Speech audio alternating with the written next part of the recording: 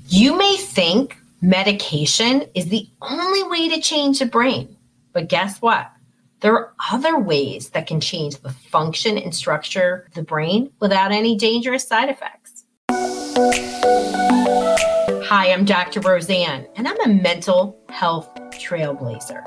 Join me as we have real conversations about real solutions to kids' problems. And today, we're going to talk about neurofeedback, how it's much safer than medication, how it actually changes the way the brain functions and even the structure of the brain.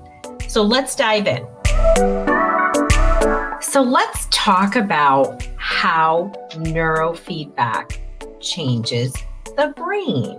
So I've been talking to you about neurofeedback. It's one of my favorite therapies. It really became the game changer in how I treated kids, adults who were struggling with anxiety, depression, OCD, Lyme disease, pandas, and a lot of other areas and sort of everything in between, certainly autism as well, and other neurodevelopmental disorders like ADD.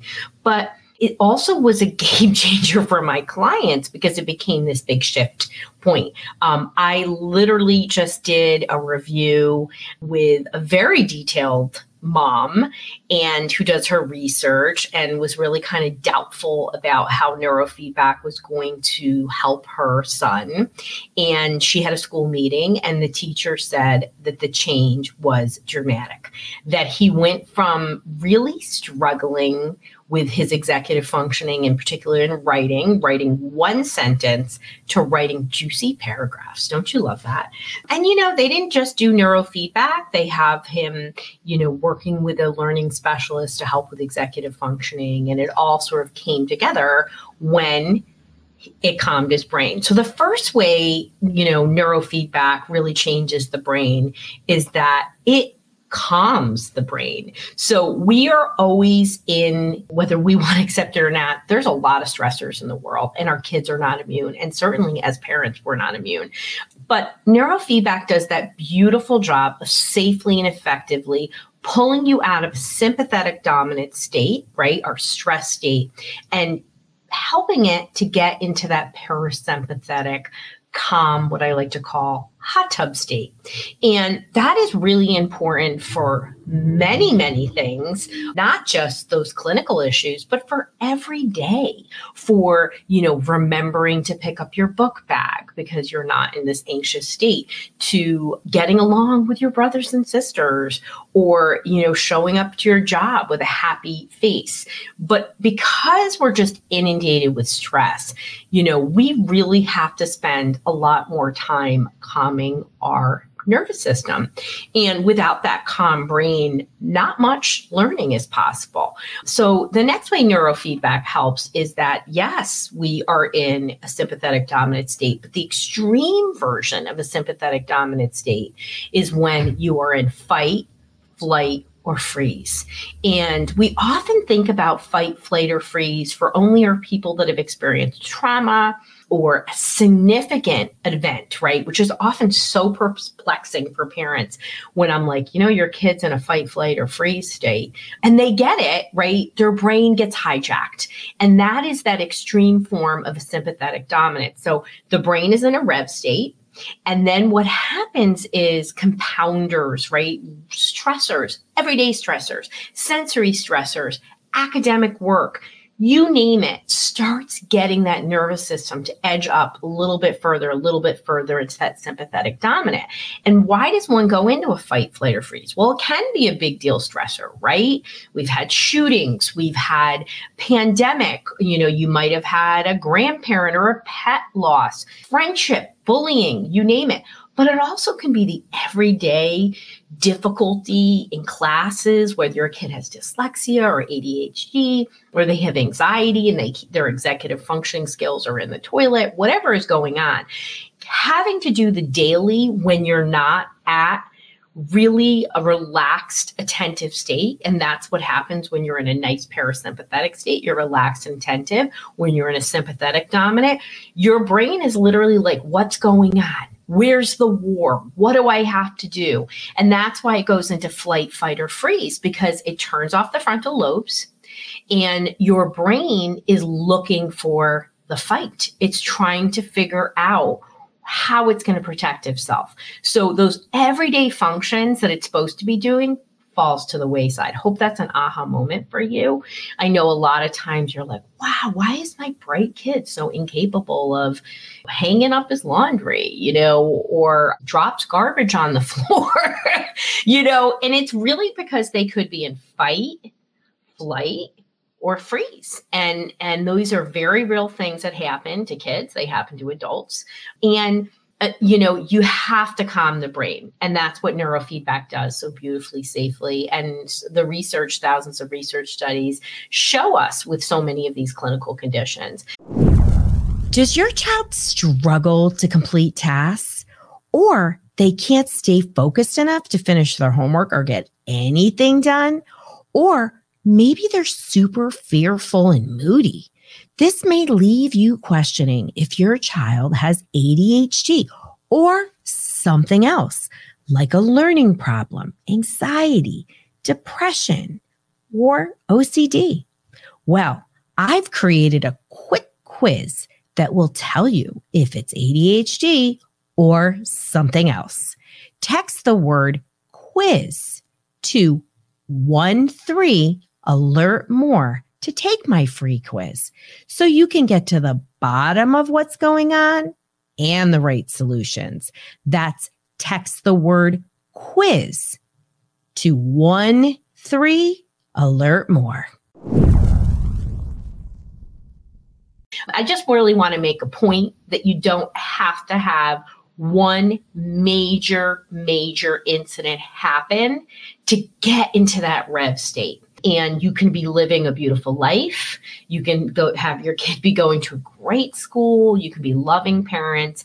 And everyday stressors can really get in there and cause kids to struggle.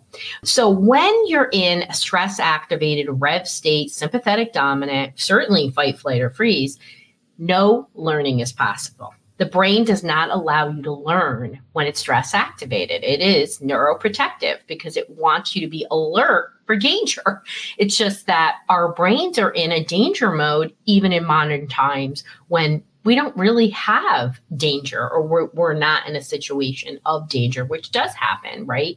So when it's calm, the brain can learn. And in the same incidents of the mother who said that's so dramatic, the difference academically, we talked a lot about how now that we addressed response inhibition, which is the number one foundational skill for executive functioning, and executive functioning is the brain's ability to plan and prioritize for a future event and can be affected by things like ADHD, autism, anxiety, depression, right? Your thinking skills aren't going to be working. You already heard your frontal lobes go offline when it's in a stress state. So that means you cannot really be thinking about what you're going to be doing next.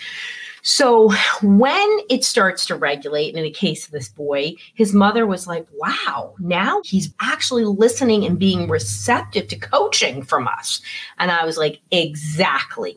So let's get you learning for yourself on how to teach your kid, right? Because it's those shifts in language that really help kids, right? And before they couldn't hear you. And also what could have been behind it is a lot of shame. I find that shame and fear, those are pretty much the drivers for most behaviors, even in our kids, certainly adults. And, kids, there's never a bad kid in the world. There really isn't. They are struggling in the inside and they, feel ashamed if they're not doing well. And so when we calm the brain down, we are allowing the brain to learn, and all that good stuff that you're teaching, maybe their therapist is teaching them, maybe a coach is teaching them, maybe their teacher is teaching them, is able to be absorbed because the brain can take in information.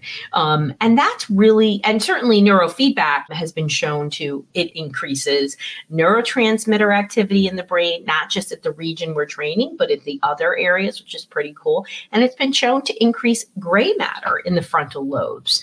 So that's awesome. And what I love about neurofeedback is I rarely get people back unless they've had a major stressor, situational stressor, right? Something happen.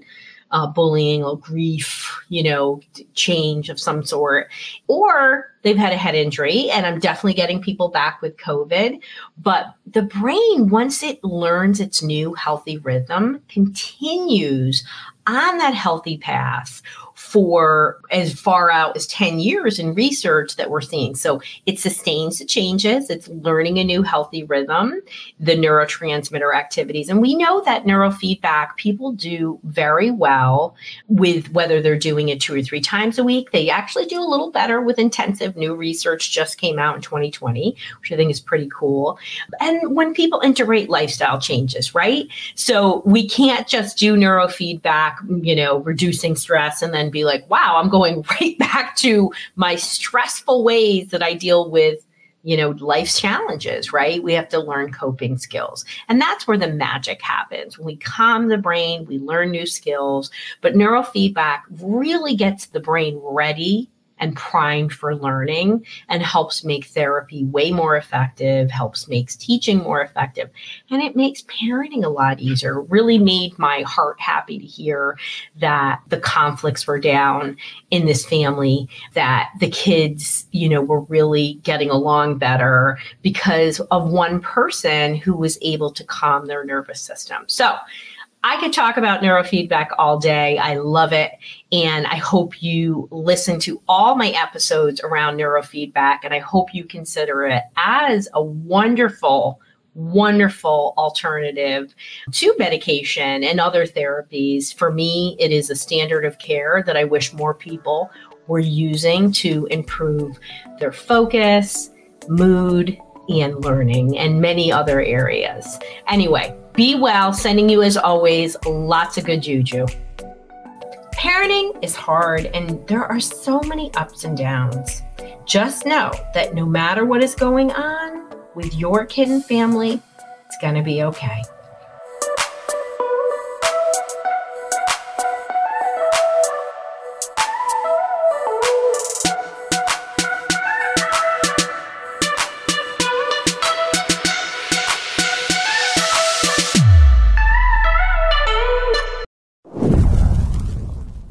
You need the right solution to help your child be successful at home, school, and life. And that's why I've created the Solution Matcher. Go to drroseann.com/help, DRROSEANN /help to get the right solution for where you're at.